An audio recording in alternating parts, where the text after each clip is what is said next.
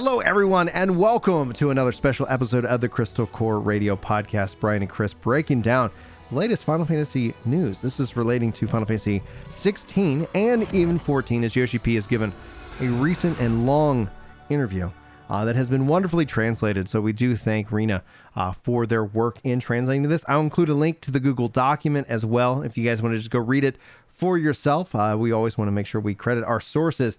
And today we are live both here on YouTube and Twitch talking about this interview, talking about obviously what's going on with Savage Prague as well, with the 1 week delay. So it's going to be a really good show. Chris, do you have anything you want to shout out before we actually dive full into the episode itself? Guys, my last big lore week, I finished Heavensward for my first time, base Heavensward. So next week on stream, we are moving to a new stream schedule in September, where I'll be live 5 days a week. Brian will be live in the evenings on Friday and elsewhere. So like lots more stream hours. I'll be taking the last week off in September because my wife and I have been married 10 years and we wanted to take some time this year. And this is when it works for our work schedule. So that's when we're doing it. So maybe we'll get to have dinner or something together. I don't know. Nothing too crazy. Just 10 years. It's just a decade. Just time. Yeah. To celebrate time.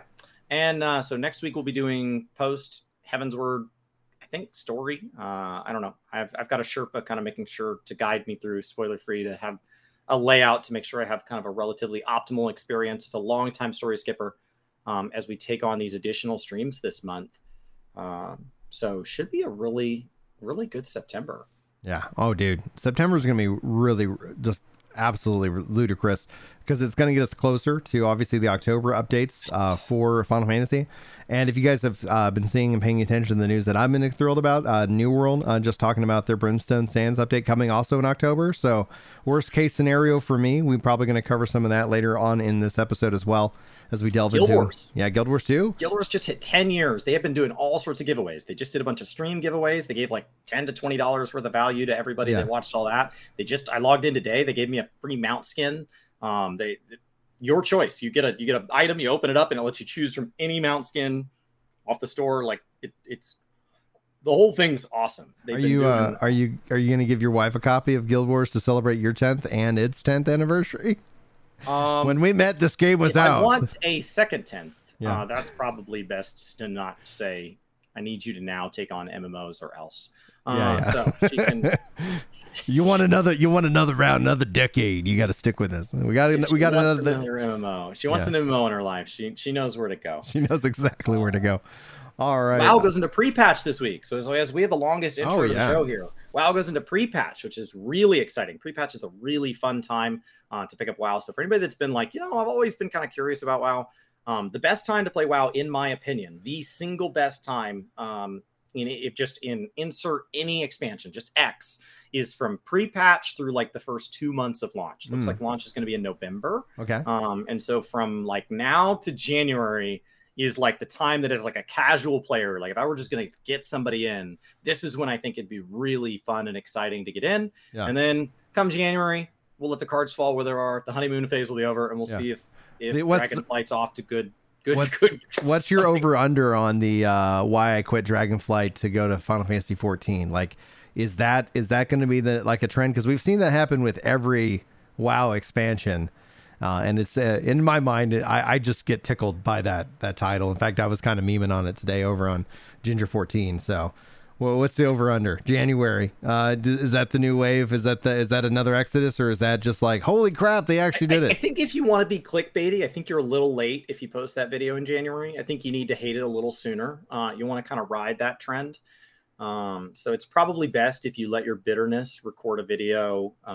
Ideally, maybe like if it releases 11/28, maybe that's what you do. Like, you celebrate Christmas morning with your family. You're sitting down to a nice dinner, turkey, ham, whatever's in the oven. Sit down, record your thoughts, get yourself up into a frenzy, hate the game for a whole bunch of reasons that have been the same for the last 15 years, and then record that, release it, and then let that ride you into the new year. So I think if you're trying to hate Dragonflight, late December is probably a really optimal algorithmic time to decide that you suddenly hate WoW and that 14 is doing well. Yeah, that's also the almost kind of a perfect time, namely because that's where like a lot of advertisers have the money. People say YouTubers should take January off. So if you're in it for the money, exactly. Like here's the roadmap for it.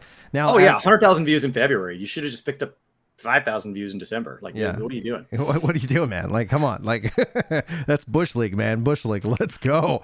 Now, as we dive into this post itself, note again, the links will be in the description for you guys to go enjoy. Also, for some reason, I've partnered with Secret Labs. I've been using their chair for a long time. Use the command share in chat or check the description if you want to support me and also pick up a really great gaming chair. They don't sponsor me technically, it's just an affiliate link, so I'm just so thrilled finally after so many years of me just like people asking, hey, what do you think about your chair? I was like, I love it. And then they're like, hey, all right, let's make a deal.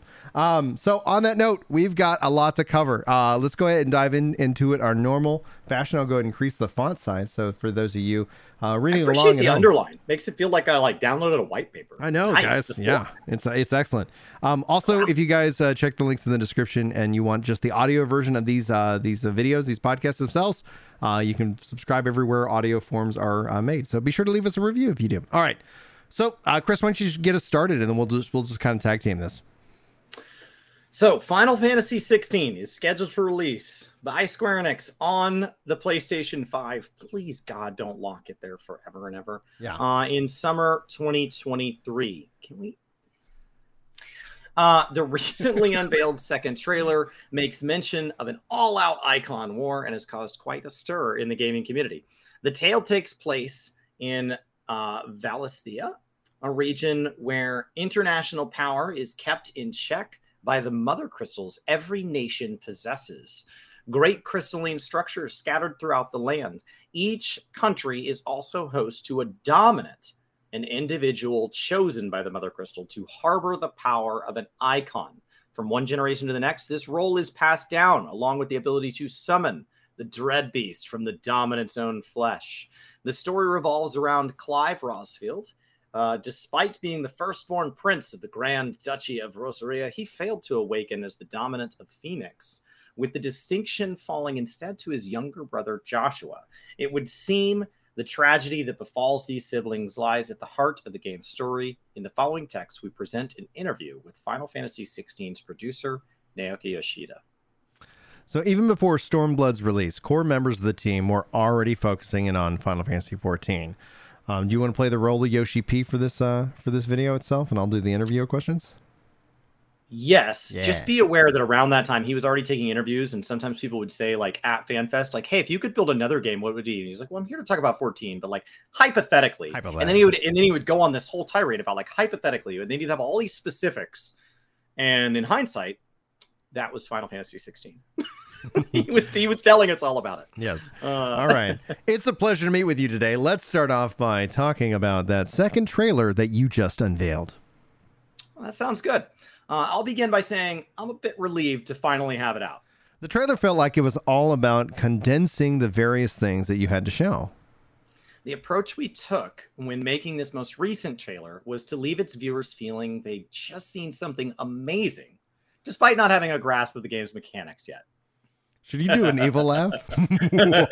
It actually feels like he's making fun of him. Like, the idea was to leave him feeling like, wow, they knew what it was, but we told them nothing. We were actually intending to release it back in March, and we're on the cusp of doing so. However, we reassessed that plan in light of the world events and decided to postpone it until later. So that's what happened. I can definitely see how the original time frame might have been less than optimal. I was invited to comment on the trailer directly at Sony's State of Play, the official event where this most recent video was unveiled. I explained that our intention was to present the public with what we as creators could do now in the current climate. It's wild how releasing a single piece of information about a game can get tangled up in all sorts of other affairs. Even now, it seems like the state of the world has yet to improve, and difficult situations continue to arise day after day. But I think what we can try to do about that is produce games to the best of our abilities, bring joy to those who play them. That's the message we'd like to be upfront about with the public before proceeding with the rest of development. I see. Now I'd like to move on and finally talk about 16 proper. But first, I've noticed quite a lot of the staff that is made up of members from Final Fantasy XIV's initial development team. Does this have anything to do with how they ended up working on this project?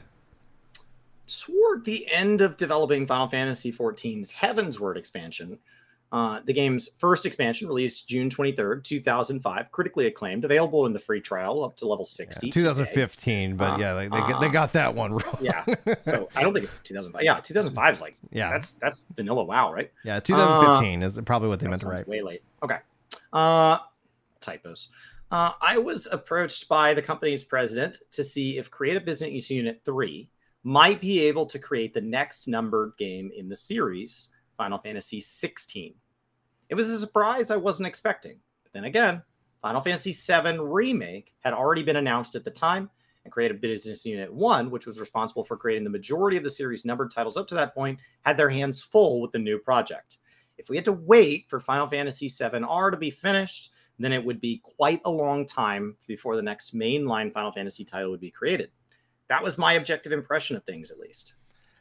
It certainly seems unlikely that Creative Business Unit 1 would have been able to create 16, but 14 is an MMO, which means it's the type of game that needs to constantly be updated. I imagine it would be a considerable challenge for Business Unit 3 to try to develop 16 while also keeping up with 14. That's very true. But we were overjoyed to receive such recognition as part of the company, and we began development with the promise that we'd do our very best. At the time, we were still in the process of growing our flagship title, Final Fantasy XIV, so instead of blazing ahead with 16's development, we decided to proceed little by little. We started 16 with a small core staff and committed ourselves first to creating foundational design and completing the scenario. By the time we had started making Stormblood, the second expansion released in 2017, director Hiroshi Taki, scenario writer Kazutoto Mahiro, and system designer Mitsutoshi Gondai had already passed on their duties with Final Fantasy XIV and switched over to working on 16 in earnest. So you're saying they already stepped away from 14 by the time Stormblood came out? When I look online, I see 14 fans who've passionately supported the game for years, leaving comments like, I sort of miss him, you know?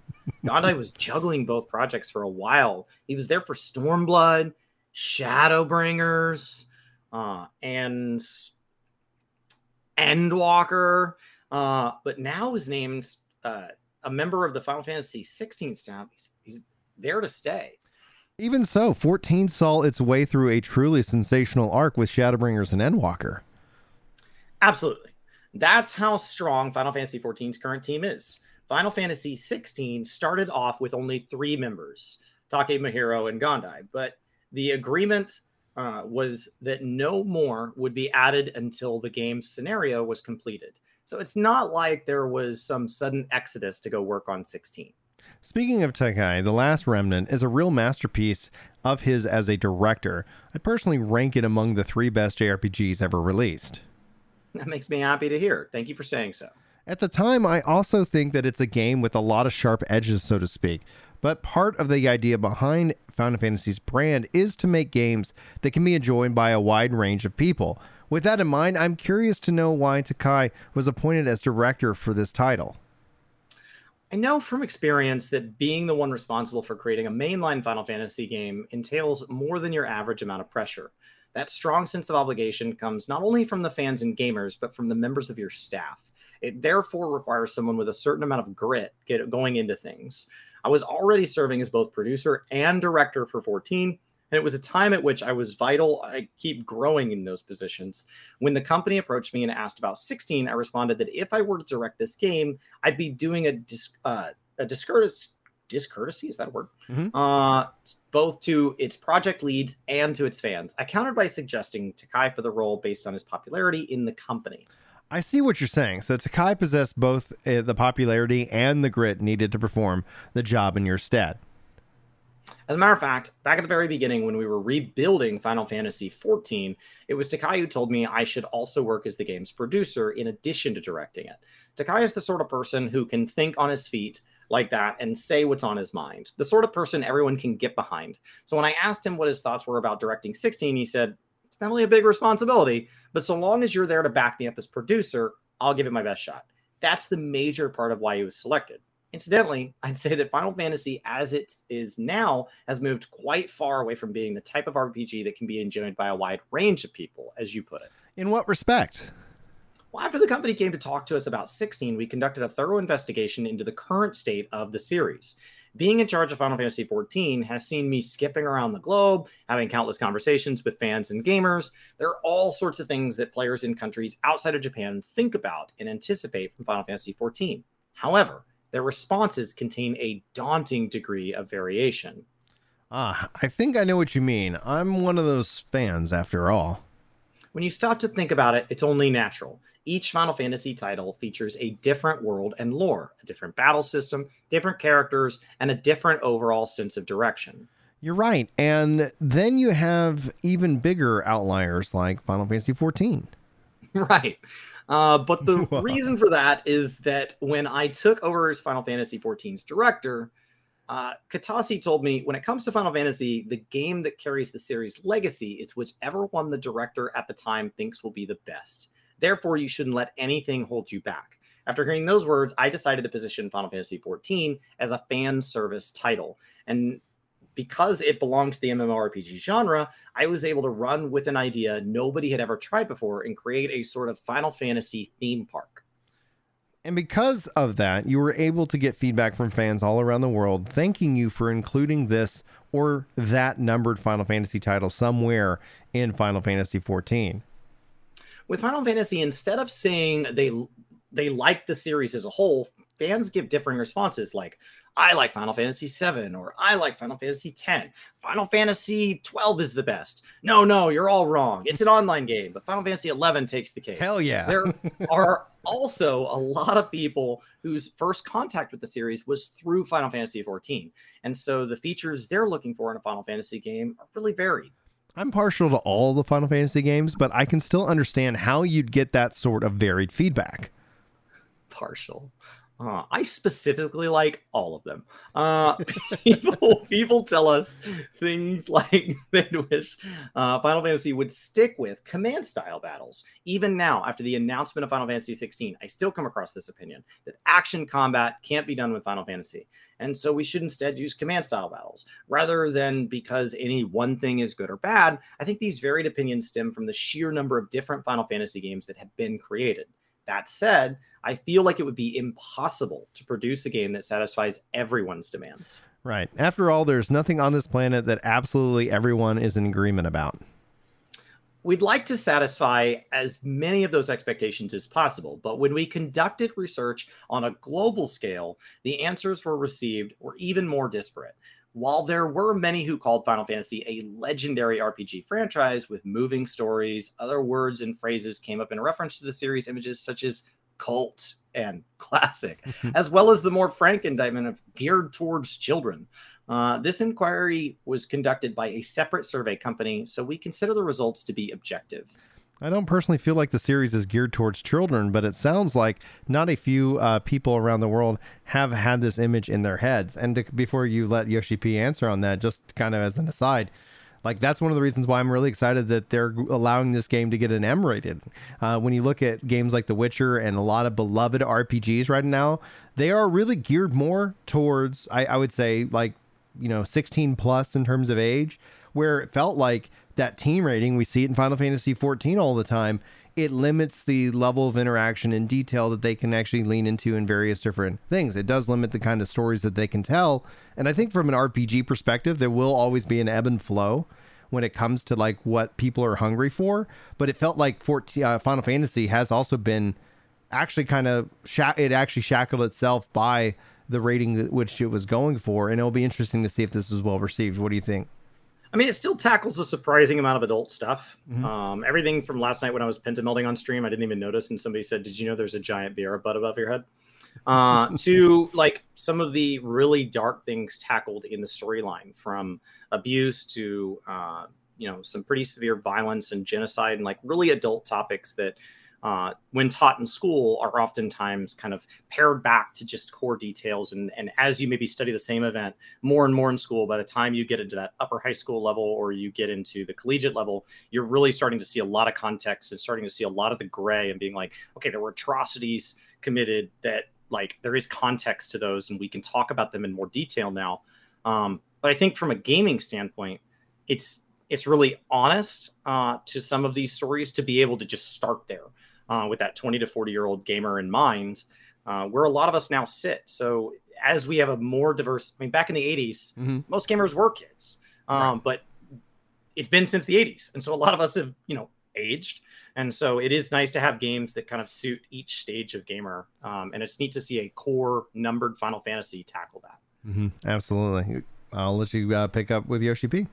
All right. The results of our research aren't all inclusive, but we thought it was important to have a very good idea of how everyone currently regards Final Fantasy and what they're looking for in its games.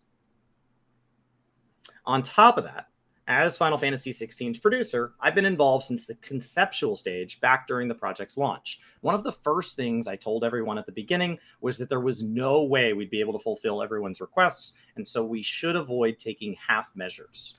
I see. So you made an effort to leave that expectation behind right from the start. We also acknowledged that it would likely be beyond our capacity to do so anyway. As technology continues to improve, competing producers around the world are struggling to succeed by pouring their studio's energy into one big title, hoping to make one big breakthrough with one big focus. If we were to adopt the arguably arrogant approach of making a game that included everything everyone is looking for, it could take as many as 10 or 15 years to produce. In that case, the game would become more and more outdated as we continue working on it, which I imagine is not something people are seeking in Final Fantasy XVI. Now, I want to come back to that idea here after we get through the interview itself, but just kind of put a bullet point in your head, chat, as well as Chris, because I'd like to talk about that 10 and 15 year. Anyway, the gap between releases would end up being that big, huh?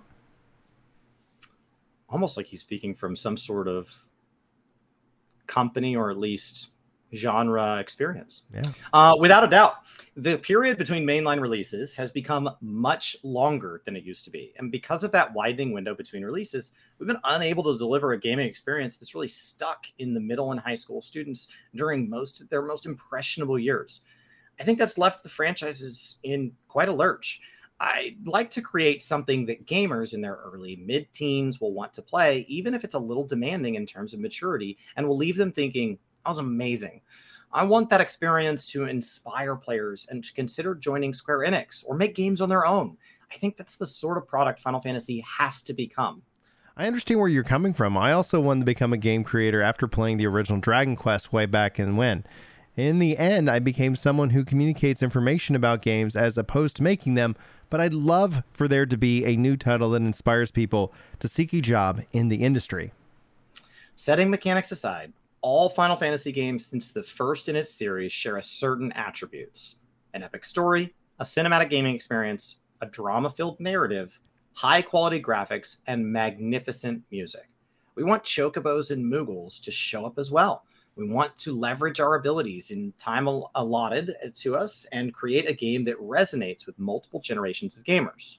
It's for that reason we decided not to throw in everything but the kitchen sink. We wanted something that would stick with the new players and retain classic Final Fantasy elements, but also appeal to adults who may have moved away from the series in a little in recent years. We thought, what would about another new Final Fantasy for people in their 30s or their 40s? Who have come to know the harshness of reality. With these considerations in mind, we proceed to design the game. In other words, this is a Final Fantasy game with sharp edges? That's right. I'm sorry for rambling on here with my reply, but I think that's what we've come up with is a Final Fantasy game with an extremely clear and singular sense of purpose. That said, it may not be a Final Fantasy title that satisfies everyone's requests. I thought it would be a good idea to clearly convey this point to all those who are fans of the series. Now, the next section is titled The Pain the Developers Wish to Express, even if it means raising the rating. I want to kind of come back to that here and just take a kind of a pause in the discussion, talking about the 10 to 15 year development cycle. I know that we've seen and felt that heavily within Square Enix as of recent, where you look at Kingdom Hearts, you look at Final Fantasy VII R, you look at these development projects that seemed... How long was 15? 15 was, well, you could also say it was 10, but they ended up restarting it. And from my experience, outdated. Right. Well, my experience also within development is that like you have HR issues at that point. Like how many of you guys listening to this right now, and not that it doesn't happen, but how many of y'all have been at a job for 10 years and 15 years? Or how many of y'all do you changed maybe your job 3 to 5 years, you know, things like that, where there was this idea that you kind of you had the company man approach, which is kind of ingrained in us from maybe the 60s and 70s from a cult, like whether that was true or not, or if that was just kind of like what we see on TV. But like the reality is you got people that want to go do other things. They want to work on new technology, you know, they want to release like games and things like that. And yeah, we usually and that's a huge thing. You lose that resource, you lose that aspect. Even where he starts this video off, where he starts this interview off, talking about how people who are integral into Final Fantasy XIV's rebirth are now on the 16 team, and they've kind of consulted a little bit, so they've maintained and been able to keep that talent. But that talent also wants to work on 16 and maybe something else after that as well. And it's about kind of refining that. I think the problem I see here, though, like, because he hits it nail on the head. I've seen Chad even mention like Call of Duty. Like Call of Duty, like they can over franchise and deliver way too much, but it is always that thing that hits you every year. And in terms of the amount of time in development, like I think the only way that Square Enix could really move forward with keeping Final Fantasy, because it used to be like every year or 2 years, new Final Fantasy game, and that gap has continued to grow and grow and grow. And so they would have to start running multiple teams. That's what Call of Duty does. They don't develop a game in a year. They have multiple teams running in series. I think when you think about it, just a career, just think about kind of where you're at. The idea that you would come out of college at 22 and get hired into an entry-level position with no job experience, and in 10 to 15 years, you still haven't completed a game, which means like when you go to apply for another job, like what have you done? You don't have anything to show for it. You're still working on the same project under the same management structure. So are you supposed to grow within that role? In which case, like so now we have new people coming on 10 years into development. It's really hard. So you bring up some good points there, but what happens with just technology? Think back 10 or 15 years within the hardware. You design this game within the constraints of hardware. And in the last 10 to 15 years, we've all moved to solid state drives. We've moved to a whole new generation of graphics cards. RAM is dirt cheap now in mass quantities. And so now all of a sudden, do you just let like, oh, well, we'll just throw bloat at it? But like, I didn't really design with the current hardware specs in mind. Console generations have advanced multiple times. So you've designed for like the specs that Sony put out 15 years ago. That's insane. And so at some point you've got to just keep it moving. The enemy of perfection, like that's, you just gotta hit publish. You gotta hit publish. Yeah. So I think he has the right idea.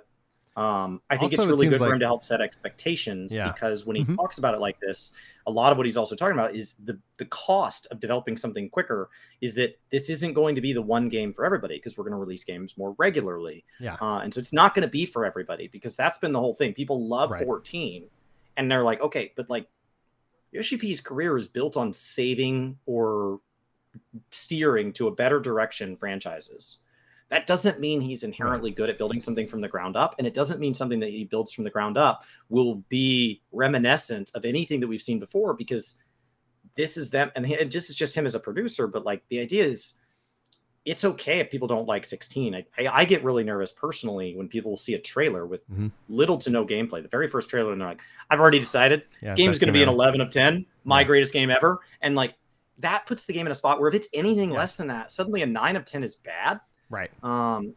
Just let it be whatever it is. It's interesting, you bring up the game for everybody, especially in 14's case. Like I would make a kind of a counter argument. It's interesting how they seed a lot of Final Fantasy 11 references and names to appeal to that, but in terms of gameplay, that kind of gameplay loop for those that are like trying to be, the theme park for everybody is regulated to that of Bozja and Eureka. So there's the offerings, but it's always kind of like when you talk to kind of the hardcore 11 player base who still is playing 11, like they haven't found that invitation into the theme park that is Final Fantasy 14 specifically, but they still seed that in there, right? So 14 isn't also a replica of Final Fantasy 4, but it's an homage to it in various different degrees. And so it's like that is in of itself a challenge, because you go look at that, you look at even my own personal frustrations with Final Fantasy. It's like a lot of it's rooted like, gosh, like I love this aspect. I wish that aspect trickled into other areas, but it's also important. What I really like seeing here from his view on 16 is that, yeah, they're not going to try to make a game that would take 10 to 15 years. Just make a game. Like, I want to play a new Final Fantasy game. And then, you know what? I want to play another one. And if you guys can deliver that, honestly, like his insight into like, how long has it really been? Like, almost, you start to think about it. It's been over 5 years since 15 launched. Like, that's somebody's high school experience. I played, even if you liked it. Right. In high school, I got to play 7 and 8. I got to play 9, I think, in college. Like, there was that aspect. So it was always something to be excited about, to talk about, and then to kind of debate on like what is really like, oh, that was a really good system or that wasn't. Even to this day, like these arguments still go on, and yet you're having whole generations of people completely missing out on, I think, one of the nice appeals of it. But yeah, that has remained to be seen. So we'll have to explore that in some more. So, all right, I think it's time we jump into part 2. The pain the developers wish to express, even if it means raising the rating. Now, as you mentioned, how you'd like the games to resonate with middle school and high school students. However, judging by the trailer alone, it feels like the game's geared more towards adults. Likewise, the game's rating gives you the impression that it's a Final Fantasy intended for older audiences. I wasn't allowed to play M games until I was 17 in the house. What's the first R-rated friend's house? Yeah, what's the first R-rated movie you remember seeing? The first one I remember seeing, Scream. Okay, on VHS. Yeah. And my older brother let me fall asleep. He let me watch it with him. He was allowed to watch it, and he let me fall asleep. And then I was found out there, and he left it in the VHS, and he let me get grounded for that instead of waking me up and moving me. He talked me into watching it and then let me get grounded. Oh man, that was scary. That was cool. A scary movie. For me, I remember. So my parents took me to see Saving Private Ryan, in the theater. It's funny because I kind of was like, my brother, who is around your age, he actually saw an R-rated movie before I ever was allowed to. I don't know if it was accidental or whatnot, but I was just like, yeah. But I remember my first R-rated movie was Saving Private Ryan, which was wild. But yeah. All right. So, as you know, we go out of our way to ensure games pass the review process. But this time we've raised our target rating to mature, meaning 17 and older in overseas markets. We're doing our best to get away with everything we can in that age range. The reason for this is that we're being very deliberate about crafting a work that can express pain, which I think can be both psychic and physical, emotionally through the gameplay.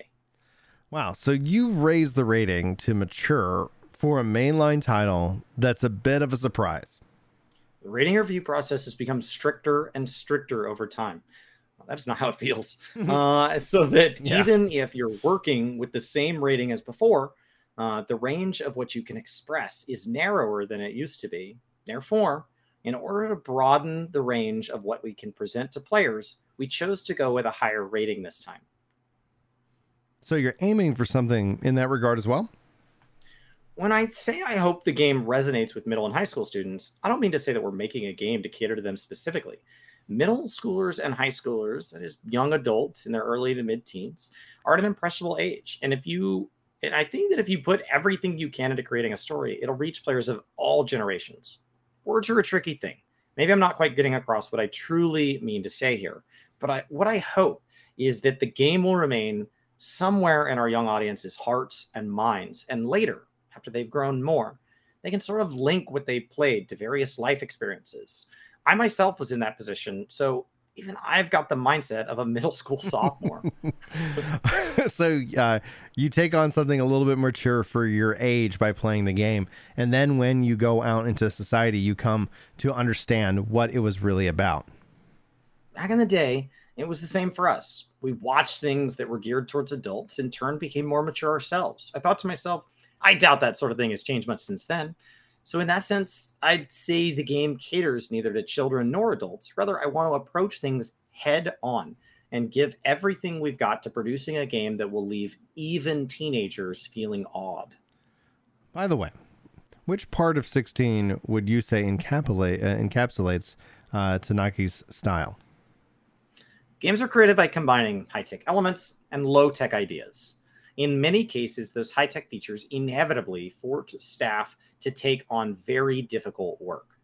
However, Kai enjoys a high level of confidence from our designers and artists, and together they're able to tackle these complex and demanding tasks in a skillful manner.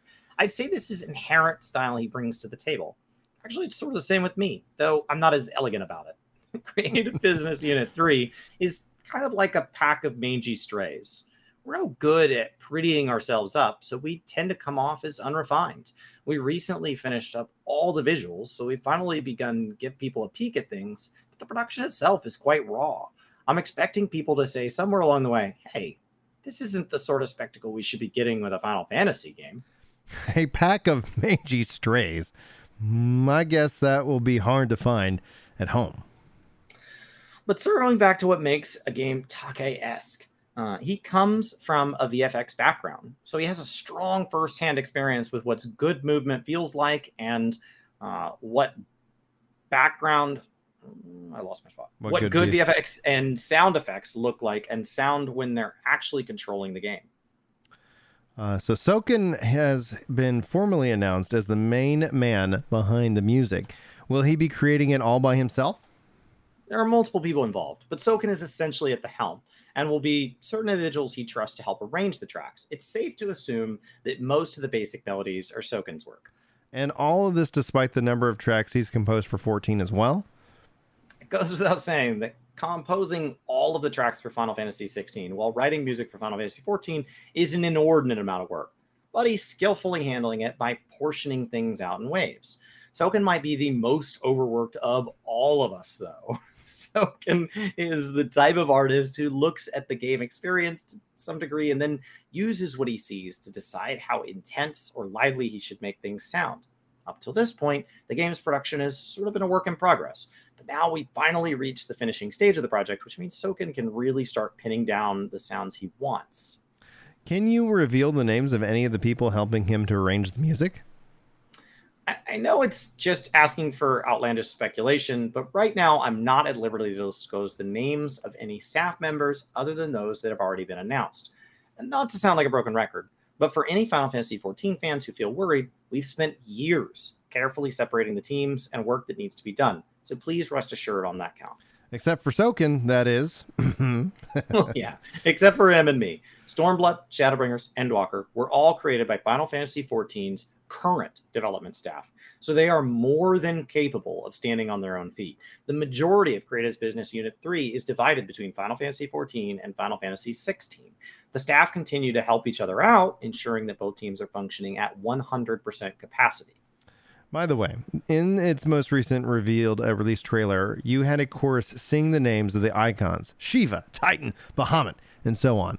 I thought that was a wonderfully entertaining touch. Whose idea was it to do that? Now, Soken's idea. One of the themes of the second trailer we just unveiled, and also one of the game's big selling points, is this all-out war on the icons. The dominance in the icons serve as a key to the story, so we made sure to place them front and center in the video. At the end of the trailer, we were planning to have the names of each major icon show up on screen with a sort of thud, but Soken was like, and we're already doing that, we might as well go all in and have the chorus shout the names of the icons. So is the second trailer all rendered in real time? I'm sorry about the confusion there. I know it's not really clear from the trailer which parts are gameplay, but believe it or not, about 95% of what you see in the trailer is real-time footage. It also makes no use of pre-rendered video. Pre-rendering is used sometimes with some of the really large crowds and parts of the background, and there are a handful of sequences made with real-time compositing. I'd like for players to take a moment and imagine scenes of this quality moving in real time with no loading required. By the power of PlayStation 5, I summon thee. And hopefully PC. Crossing fingers, we'll see. All right, on to the next section here. Do you have any thoughts about what we just covered here, or do we want to just keep moving forward? I think from a pacing standpoint, I know Soken is overworked and has done incredible things, but I think Endwalker being a chance to look back gave a really logical time for a huge portion of the Endwalker soundtrack, which is an enormous amount of songs, especially as we get into like Pandemonium and stuff starts to sound really new. But a lot of this stuff feels like remixes and re-releases of old songs, which means that he has a chance to kind of look back on work that's already been done by him and reimagine that with him and his team. And so that Endwalker's timed really well for the fact that it looks like 16's just getting to the stage where he would be starting to do all the composition, so that, if you think of his brain as like having a composition side and like a mixing and all that side, like the composition side can shift to 16, and that didn't have to take away from 14 because we didn't need all new music for 14. It made a lot of sense to make these callbacks to Coils, to make these callbacks to Heavensward, to make these, like, it made a lot of sense for everything to kind of remind you of what got us here, with it being the end of the saga. Mm-hmm. And then it sounds like 16 will kind of enter that next stage right as it comes time for the new saga of 14 to maybe need some of its own tracks. So it feels like they've done a great job of managing this. So as he talks about him and Soken being kind of overworked, they are, but I think they've been really clever. And it's one of the resounding stats of things of 14. Every game has passionate devs. Every game have devs that care. But the ability to recognize the business side of it and just line things up so that the art has a chance to thrive is something that I think Yoshi P's team has that's really unique. Mm-hmm. Absolutely. And also, while we're here at this point, thanks guys for the 21 likes who are watching us live. So if you're watching this as a VOD or live, the likes really do help out the content within the algorithm. Also leaving comments as well. It's massive, huge help. So and thank you to Twitch for letting us now broadcast, letting Brian broadcast the recordings of this. He normally handles these over to the YouTube side, and I can do it while I'm in the middle of managing a Twitch stream. Oh man, so much super better. Awesome for me to have a stream that kind of takes a break to collab with him, and awesome, dude. Saves me thousands of hours of work. And YouTube's live, it's getting better. Yeah, slowly. All right, let's continue on. From what we can see in the trailer, the combat looks totally action oriented. We've made it completely real time. We knew that, of course, this approach would have pros and cons, but we were very decisive in implementing it. For my part, I was raised on a command-style RPGs, but when I spoke with some of the younger gamers in Japan and abroad, they'd often tell me they didn't understand the command system. I don't understand what they mean by they don't understand. Well, that's exactly the reaction you'd get from people like us. The names of the commands are written right there. Attack means you attack. Right. And if you press cure, you cast cure. If you press fire, you cast fire. And so on and so forth. It seems like that's all there is to it. I was intrigued by this response too, so I tried my best to get them to explain. They said that as a younger gamer these days, that you expect to press one button, you'll swing your sword. You expect to press another button, you'll cast a spell. There's a more direct link between input and action for them, especially with something like an FPS. So I see. So that's what they mean when they say they don't understand. Things started way back with the tabletop RPGs, and then computer RPGs arrived on the scene, replacing the role of the game master with an automated program. But there wasn't enough memory, and the CPU and capacity wasn't up to the task of directly animating or visually representing the actions players wanted to execute. To get around these limitations, the idea of a command system was introduced. A command system sort of takes over for the GM role and asking the player for what they want to do. Exactly. But nowadays, the computers, as powerful as they are, it's become the norm for characters to move and act directly in response to controller input. For the generation of gamers who began playing after these sorts of games became commonplace, it's only intuitive that pressing X swings a sword or shoots a bullet. And so that's why they question the need to select a written command to perform those actions. And why they say they don't understand the command system. I spoke with a number of young gamers, and what they told me was that it isn't about whether the system is good or bad. It's that they don't really understand the logic behind why you'd use it. Meanwhile, they seem perfectly able to grasp the turn-based approach taken with board games like chess and Othello as something completely separate from the command system. I'm kind of at a loss of words. Of course, the command system has certain unique advantages, but I can see where they're coming from. The Final Fantasy series is one of Square Enix's most iconic IPs. The games require a high level of attention to graphical quality and volume of content, and cost an exorbitant amount of money to develop. In turn, they of course need to generate a considerable profit for the company. If we only just break even, the scope of the series might be reduced going forward, or we could lose out on the chance to create another entry altogether. Therefore, we have to be very mindful when it comes to numbers.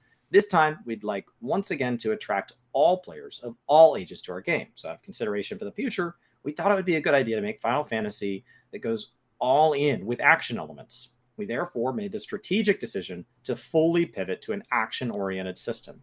Now, before we continue on, like in terms of that, like I don't have any issue with action-oriented. In fact, I've actually picked up Final Fantasy VII R on PC. I just haven't had a chance to play it yet, so I'm looking forward to seeing how that ultimately feels. I feel like, from what I've heard, it feels way better than Final Fantasy 15's, combat system, a natural evolution. So I'm hoping that 16 continues to build off that. I do prefer a little bit control, so I'd love to see Gambit or something like that brought in for party members, so that way you can kind of program kind of how you want them to be and kind of build out them with a role. But personally speaking, what I would still love to see is I'd love to see kind of whether it's we call it a mainline Final Fantasy game, but a Final Fantasy branded game that is also turn-based, right? Like when you start to look at things like Octopath Traveler, and even like with Triangle Strategy, like those games really appeal to me, and they're not Final Fantasy branded, which is fine. But I still think that I'm glad that those games are actually getting work and more. And I'd love to see them actually maybe if you think about it, end up having kind of a two branching strategy where, yeah, maybe the Final Fantasy numbered series is this big mega, etc. But then you have the 2D HD, and they could still come out with turn-based Final Fantasy games with great stories and great music, within that style. And I think they could actually probably put those out much easier than obviously the massive amount of work that it takes on these games. Would you be interested in if they were continue to release turn-based games, or do you think that era is past? I think mainline numbered titles have to be that kind of like top 40 meta, captures Twitch, YouTube, talked about broad scale, widely appealing. Mm-hmm. The fact that it's M-rated already says we're inherently restricting that audience. So we have to really do well within the M-rated crowd, because we are isolating anybody that prefers or only plays T games because of age or whatever. Right. And there are sometimes you're plenty old enough to play M games, but because you have young kids in your house, there have been games that you've really enjoyed, but you've had to limit your playtime and maybe miss titles in that IP because you feel that you can't play them when your kids are around, because they're not at an age where you're ready for them to be exposed to what happens on screen, or especially in the audio. So it makes sense for the main line to be that introduction, that appeal to all. And then I think from there, you have a chance to introduce to your less wide-reaching projects. Mm-hmm. Something niche on its own can really struggle. But if you love a mainline and you go, how do I get more? And they go, oh, we have these 7 titles that don't have the same marketing budget. They don't have the same development budget. They're not, being front and center at every convention or award show. Then that's an introduction to say, wow, I really liked this. Okay, I liked Octopath Traveler. Now where do I go from here? Yeah. So there's still room for those. I just think that the less wide-reaching styles need to be those kind of supporting cast members. Because of the budget and the amount of time and effort that are going into these mainline titles. Yeah, I think that's important. What I want is more. It's more games, more, if there was a new Final Fantasy game branded, whether it's, whatever, coming out every year, that's great. Now we have that kind of with 14 every 2 years. We know, hey, new Final Fantasy games coming out every 2 years. That's ended up filling in more of the gap, and maybe why Final Fantasy 14 is able to appeal to a wider range of players, because it could encapsulate your high school. But I think that's where, and again, we'll probably talk about this as we get a little bit, finish this interview. That's where I think also the subscription model, why the free trial is so powerful, but then the subscription model ends up kind of acting as a barrier in the long run for it. So we'll have to wait and see how that plays out. But I see Chad also sounding off that Final Fantasy 7R had better combat. I'm looking forward to playing it. Once I finish the Omni 90 and 14, which I'm so close, finishing Dancer, then I'll have Machinist and Bard. I'm so close. So I'm going to then hopefully get to spend some time with it before the Criterion Dungeons release, which is what I'm really looking forward to. All right. Then there's Final Fantasy 7R, another prominent title that fuses the command system with action aspects. That's right.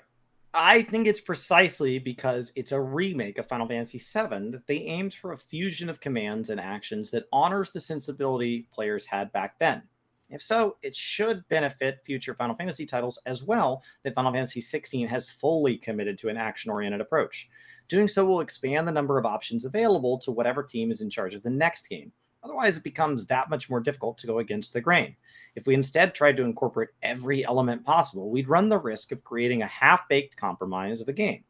Therefore, we concluded that even if it polarizes reception to some degree, we should pivot in this direction for now.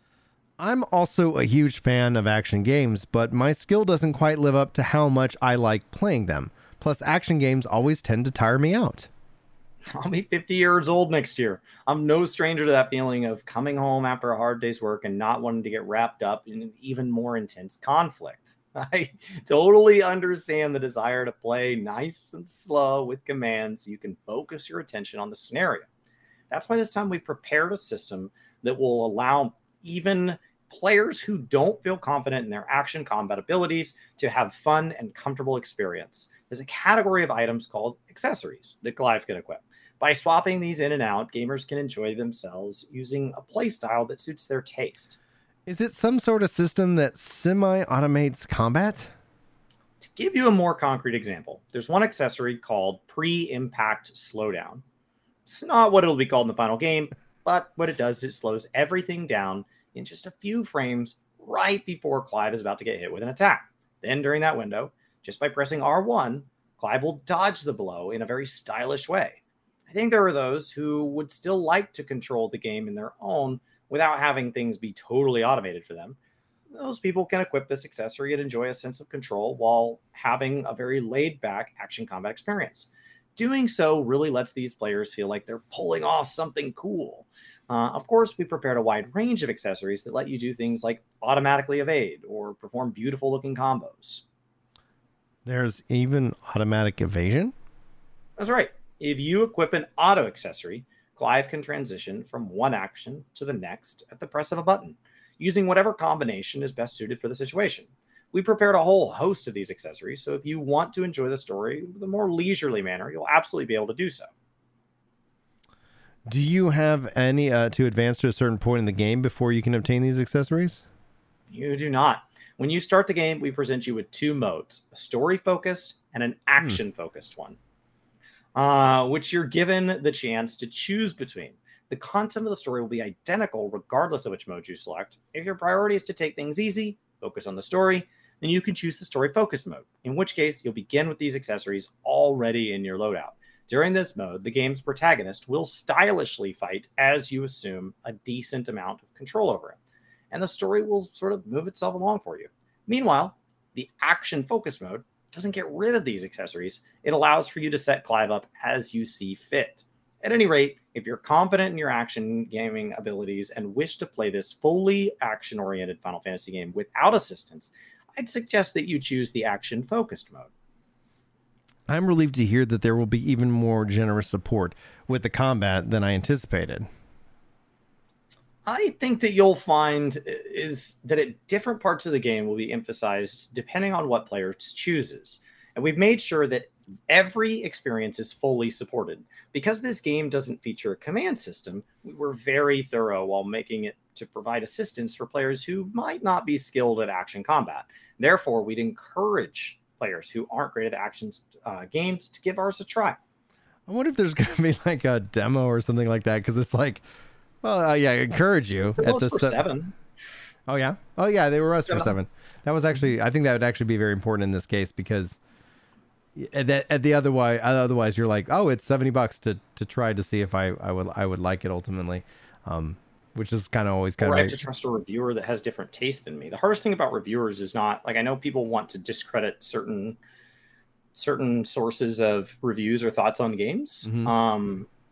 But what I found is that like I just need somebody that's aligned with me. But the big problem there is that like my alignment has changed over the last 10 or 15 years of gaming as I've changed. And so like I need somebody that has aged with me looking for all the same things. And like, what are the sheer odds? And so when I'm looking for a game to play with my brothers, I don't really care how good the music is or how good the story is. I want to know how good the multiplayer support is. Right. And so like a 7 out of 10 doesn't tell me anything. I want to know why it's good and all that. And so when you're talking about something that's this different than the rest of the Final Fantasy games, I think you're right. I think a tech demo or something like that would be really great to let people see like, is this even something I'm interested in, especially at the cost of games these days? Mm-hmm. So I see the battle team as this time includes Sasuke, who helped make such games as Devil May Cry. How do you say his addition to the project has impacted the development team? Tremendously. To put it bluntly, Action games aren't Square Enix's strong suit, excluding the Kingdom Hearts team, that is. And Creative Business Unit 3 is no exception. Modern animation technology and skills have reached a very high level of sophistication, and we were sort of groping along trying to put something together, repeatedly making, breaking, and rebuilding things. It was during that cycle that Suzuki joined us.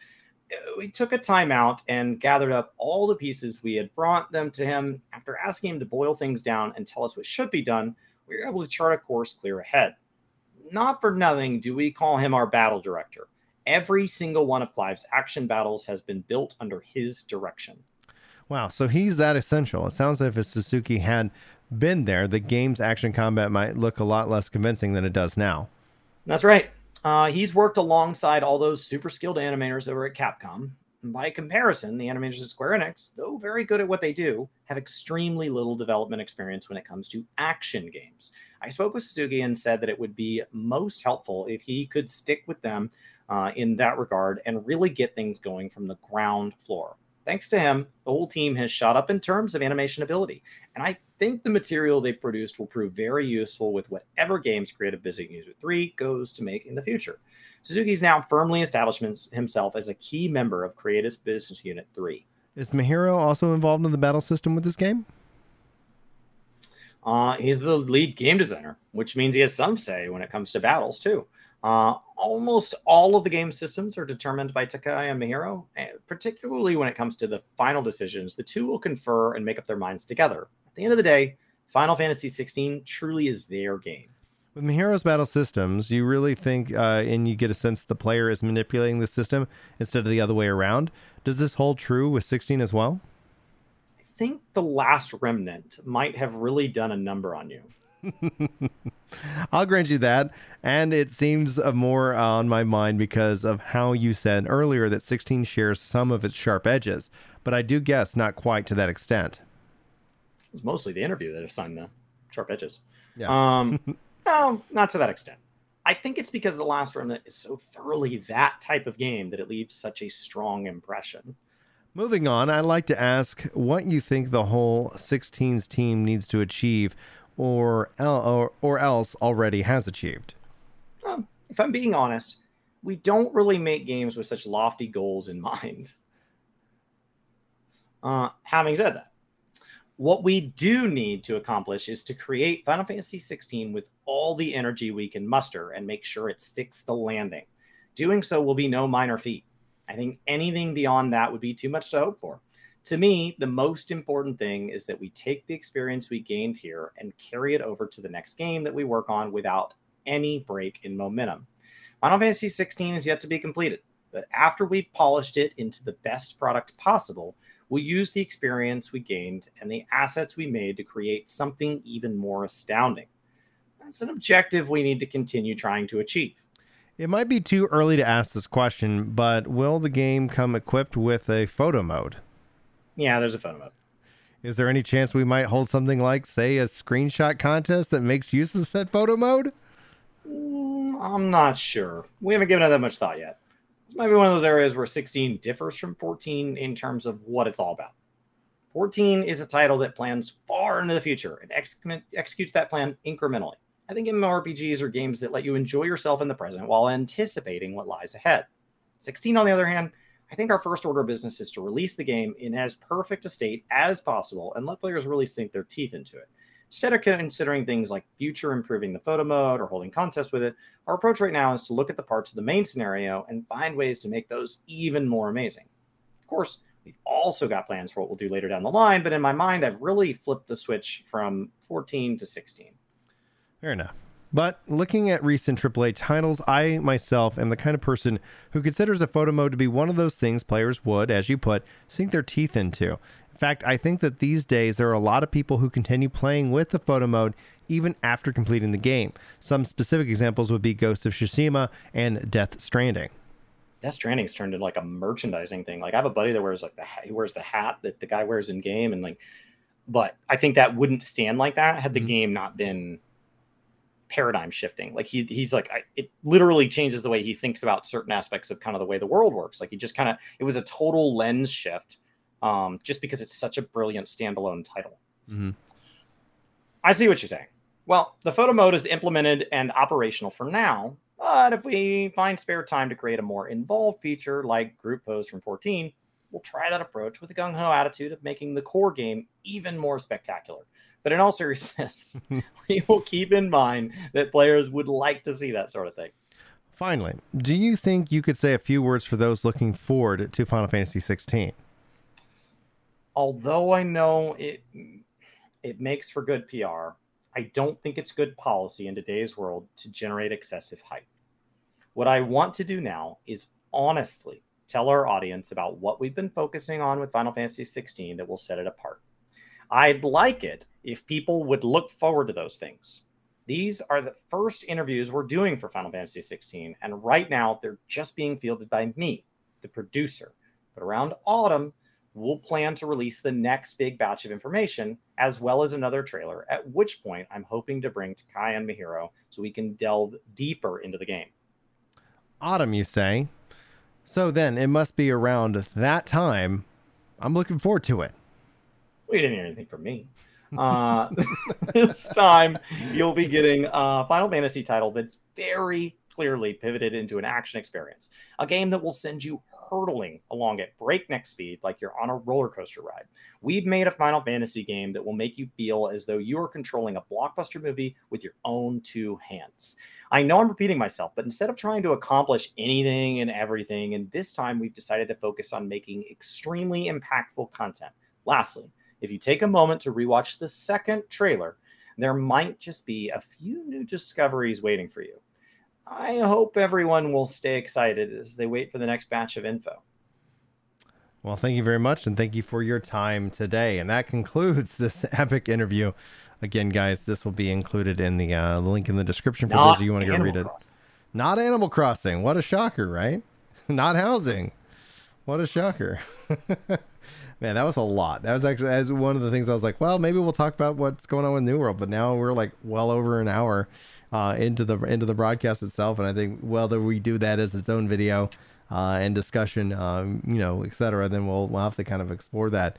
There is so much to really unpack here. I really am excited to see where they do go with 16. We know that it's targeted summer. We know that PS5 is what it is. They also, when they announced it, did say for PC as well, but we haven't continued to see that kind of news. So this will have me, I guess, come spring 2023, if it's still saying PS5, for the first 6 months or year. I think that's going to be, that's going to force my hand and make me have to go get, a PS5 to make sure I can play 16 when it launches. What do you think? I think at the cost of a PS5 and with how good the MMORPG genre is, it moves it into a game like God of War, where I just watch it on streams on YouTube. Yeah. And it would be sad to see that kind of shift for that, I think, because this is a game that sounds like it would be really fun for me to get hands on, but like the number of games that release, I can't play all of them. So like, it's not putting it in bad company. There are plenty of games that I think sound really fun that I just never make time for, because we just have so many games these days.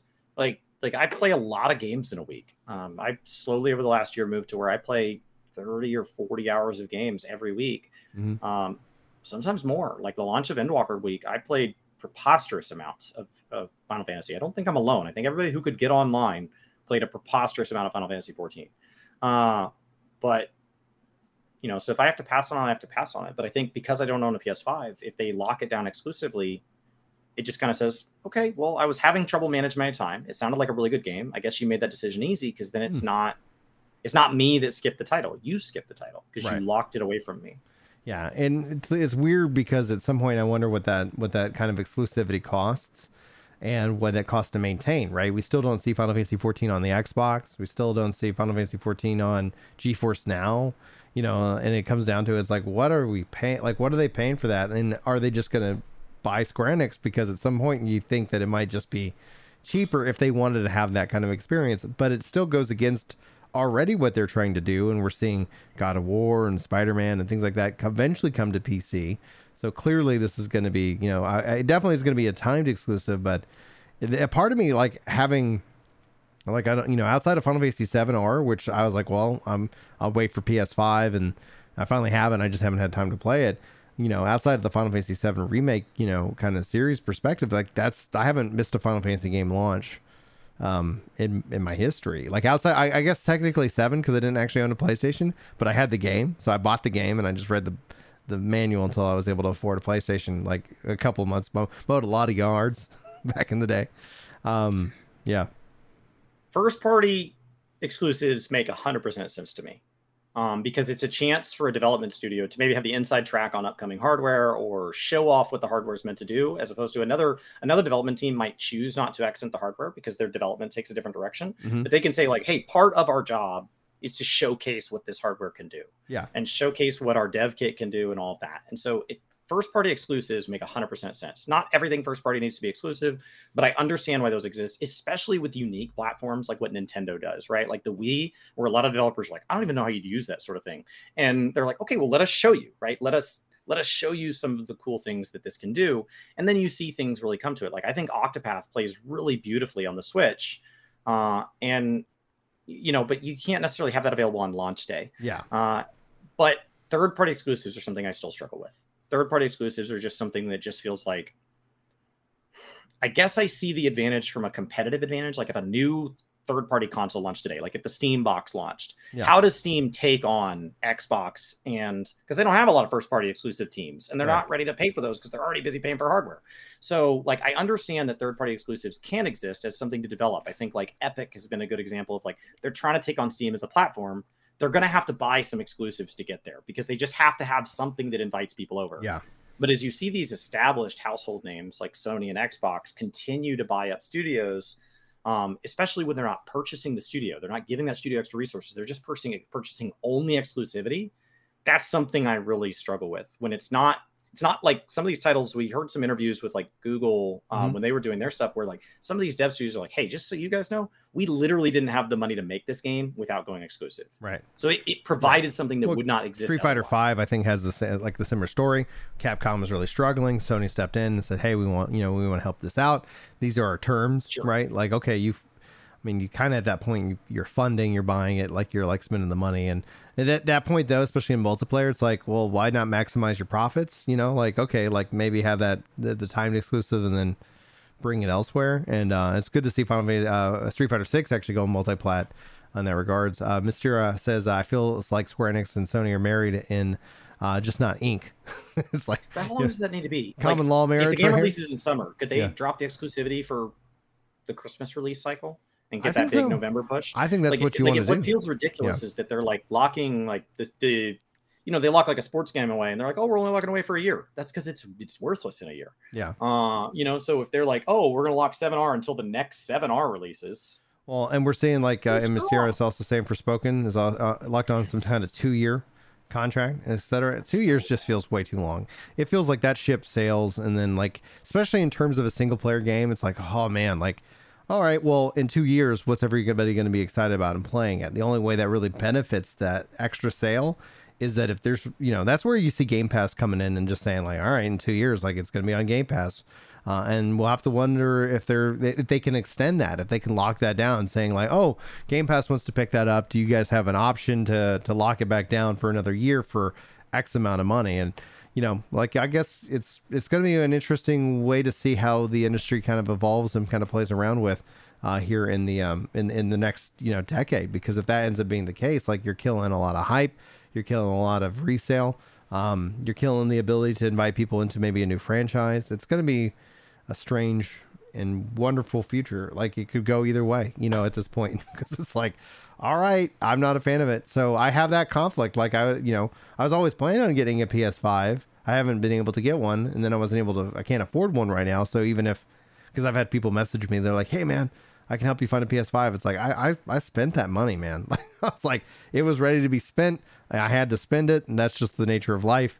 And so even if a PS5 and now they're like increasing the price of the PS5 outside the US. And so it's like, okay, I get that. Absolutely true. It's just going to be crazy. But on that note, like, I think there's a really good part and kind of final thoughts to kind of wrap this up. Chris, why don't you take us out? Why don't you wrap any final thoughts you have up? Guys, this was awesome. I don't know. Brian's going to break this up on YouTube. Maybe it's just one long thing. Maybe it's multiple parts. But either way, thank you guys. It's been incredible to have so much news to talk about and so much gaming, and we're looking forward to sharing more of that with you guys. I do want to say thank you at the end here real quick to Farmer Girl, KO Writer, and Bookboy for being the 3 largest people as far as just gifting subs over on Twitch. As we stream more, I appreciate you guys sharing with so many people the ability to kind of watch us ad-free and feel welcome into the workforce, whether they just don't know who we are, or they, and they're just getting introduced, or they just aren't in a position to kind of do that. Thank you guys for making that possible. I do appreciate it. You guys have a great day. Come hang out with us all the time. We're going to be streaming so much more, and hopefully talking about, it's just such a good time to be a gamer. I feel like I've been saying that for 2 years now. It's just such a good time to be a gamer. Yeah, we got lots of exciting things on the horizon for Final Fantasy 14 as well. If you guys aren't aware, the world first race is going on right now. Chris is live reacting to it. So if you aren't following over on Twitch, be sure to go hang out there. We actually have more streams planned, especially in the evenings. I'll be picking up a couple of evenings, mainly Monday, maybe Tuesdays as well. Come join me for raids and leveling as I go forward. And then I do New World streams over on Twitch on Fridays, and there's a lot of exciting stuff going on in that game. So we got a lot of really great like MMOs and the future of MMOs. Like we haven't even talked about Ashes, we haven't even talked about Blue Protocol, talked about engine upgrades, and that timing is just surreal. So anyway, guys, that's gonna wrap us up for today. Thanks so much for watching. Thanks so much for being here. You're awesome. And if you're listening to this in an audio form, let me know. Like I always like to see who's listening into the audio. So sound off in the comments or wherever you're listening. Thanks for being here. We love you, and we'll see you next time. Take care.